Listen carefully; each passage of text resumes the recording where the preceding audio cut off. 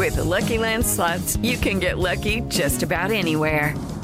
This is your captain speaking. We've got clear runway and the weather's fine, but we're just going to circle up here a while and get lucky. No, nothing like that. It's just these cash prizes add up quick. So I suggest you sit back, keep your tray table upright, and start getting lucky. Play for free at LuckyLandSlots.com. Are you feeling lucky? No purchase necessary. Void where prohibited by law. 18 plus terms and conditions apply. See website for details.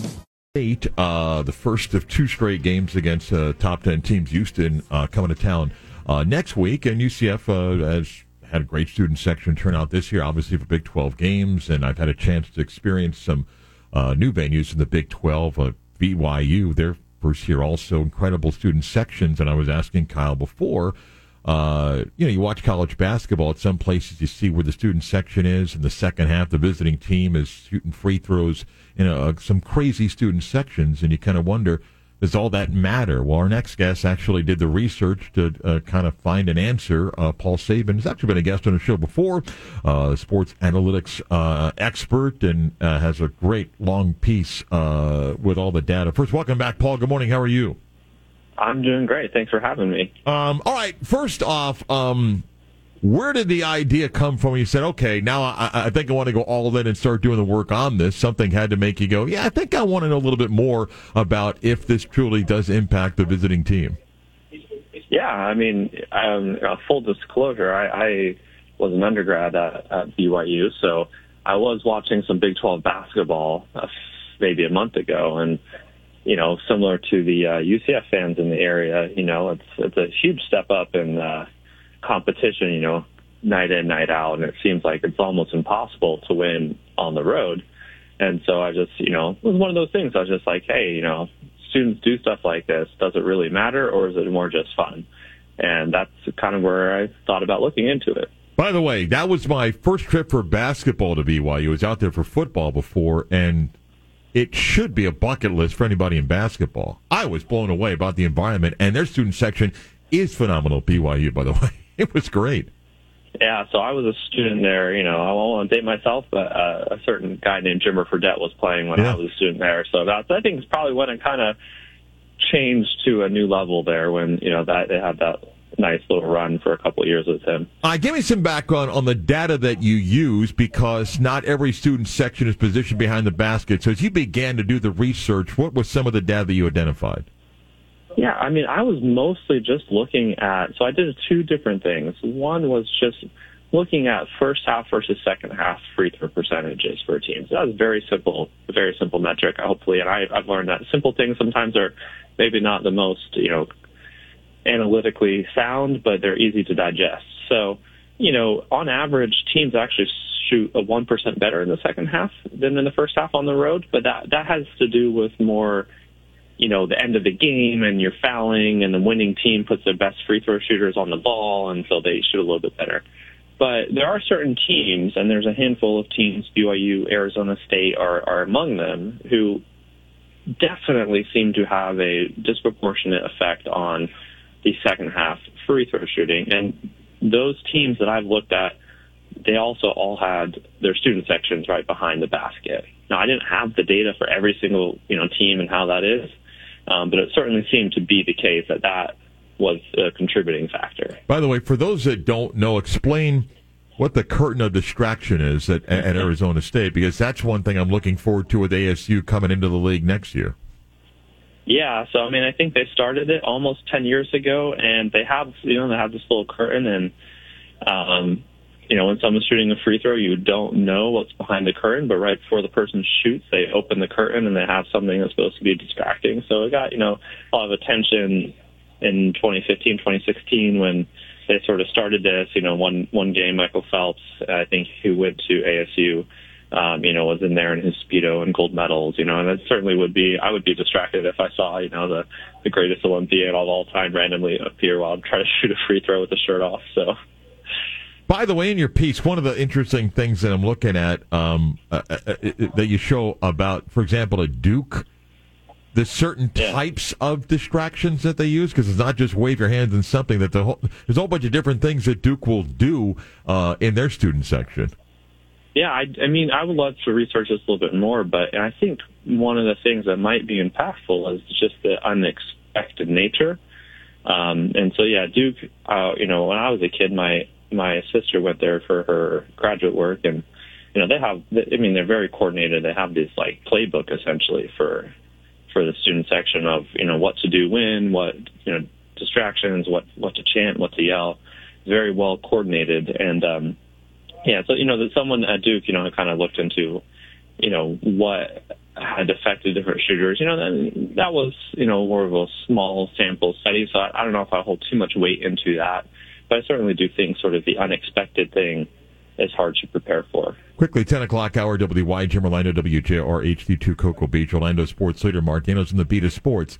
Does the size of a student section matter? Because some of the teams that you showed, not necessarily known to have large crowds or 10 or 15,000, are there some smaller programs that also stand out with the impact of a student section?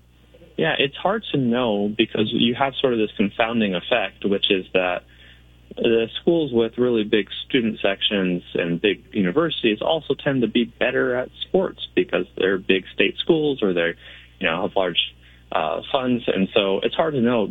I would love to look into that a little bit more, but some of these smaller schools, maybe their student sections aren't as big, but they're also playing. The teams that are playing there aren't also usually typically as good of basketball teams, so maybe that it's hard to kind of parse out between the two which one it is.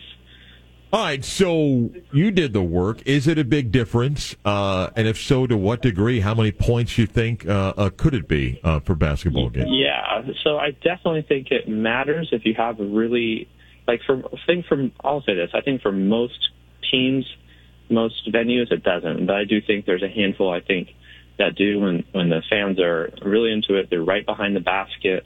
I think that matters. But like I said, it's not going to change a team winning by 10 to losing by 10. It may be worth maximum like a point on average per game. So maybe some games it affects a couple free throws that they miss, but other games it doesn't. So about an average of a point a game on the most secure side. Do free throws, and as you point out, sometimes it's just the nature of a game, close game and more fouling. Are free throws more in the second half than first half? Yeah, so usually there's about 55% of the free throws that are shot in the second half during the game, then about 45 in the first. All right, so again, you could make a difference, and sometimes you get a one-possession basketball game, so if you're going to a UCF game tomorrow, you're in the student section, make a lot of noise, and who knows, it could have an impact. I got to ask you one thing before I let you go. During your time at ESPN, you did the work to kind of reconfigure the BPI, which is one of several factors that a committee may look at. I think you may have read some of the stuff. Some of the ACC coaches and others have kind of taken a shot at the Big 12 about manipulating non-conference schedules to position themselves where they're not playing the challenging non-conference schedules, and yet by the time you get to the conference season, they're all in position to play a bunch of Quad 1 games. Jeff Capel called out the Big 12. It was interesting because he has one of the worst non-conference schedules in the country, and he picked on the Big 12. Is there any validity to a conference, or in this case the Big 12, trying to manipulate the system to improve that net ranking or BPI by playing a softer non-conference schedule? Then when you play your tough conference schedule, you get the benefactor for that. Yeah, that's it. I mean, I understand the concern, especially for a conference like the ACC. Growing up, the ACC was the basketball conference, and it's not anymore, right? It's not considered the premier one. The Big 12 is. And so, I think it might play a little bit into their opinions. But, these metrics are trying to adjust for the schedule strength, right? And they're trying to adjust for that. Now, are those adjustments perfect? I mean, no, no metric is perfect. My metrics I made at ESPN were not perfect, but they did the best they could to adjust for the fact. I always pull out Gonzaga as the example. You could do it's the exact opposite problem with Gonzaga, where they play a pretty hard non-conference schedule. It's just that their conference schedule sucks because they're in not a great conference. And yet, how many years did we hear about them not being a very good team because they never played anybody, and then they went to 2 national title games in a span of 3 or 4 years, and they've been dominant, and they've converted that into tournament success as well. It's not these metrics love to Gonzaga because they played the teams that were hard really well, and they blew out the bad teams. And blowing out bad teams is a sign of a good team. You know what? Who doesn't blow out bad teams? Not good teams. And so, I understand the frustration. Yeah, I would love to see probably a couple more marquee non-conference games in the Big 12 next year. But, look, you look at those records. You look at Kansas, right, and the name and the brand of that team, and look at where they are in the Big 12. I mean, they have like 5 or 6 losses. So no one's telling me that Kansas is bad. They're a good team. They've just played an 18-game Big 12 schedule here soon against also a lot of really good teams as well. And that's what happens. You beat each other up. And I would expect with 9-10 teams in the tournament, it'd be a shock if if there wasn't at least one Big 12 team in the Final Four. One thing I would say, and clearly paying more attention with UCF in the league this year, is I think the Big 12 did a great job marketing. We're the best league in the country, best league in the country, best league in the country.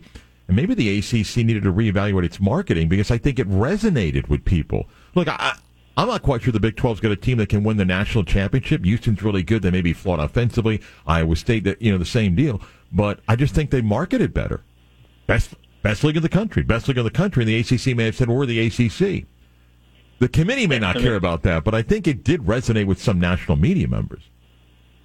Yeah, perhaps. I mean, to your point about winning the title, there's a lot of teams that can win the title, and I think the Big 12 has probably 5 that realistically, if they got on a hot run, could. I mean, no one thought UConn was going to win last year. Right. There's plenty of teams in the Big 12 who are as good as UConn. We thought UConn was going into the postseason last year.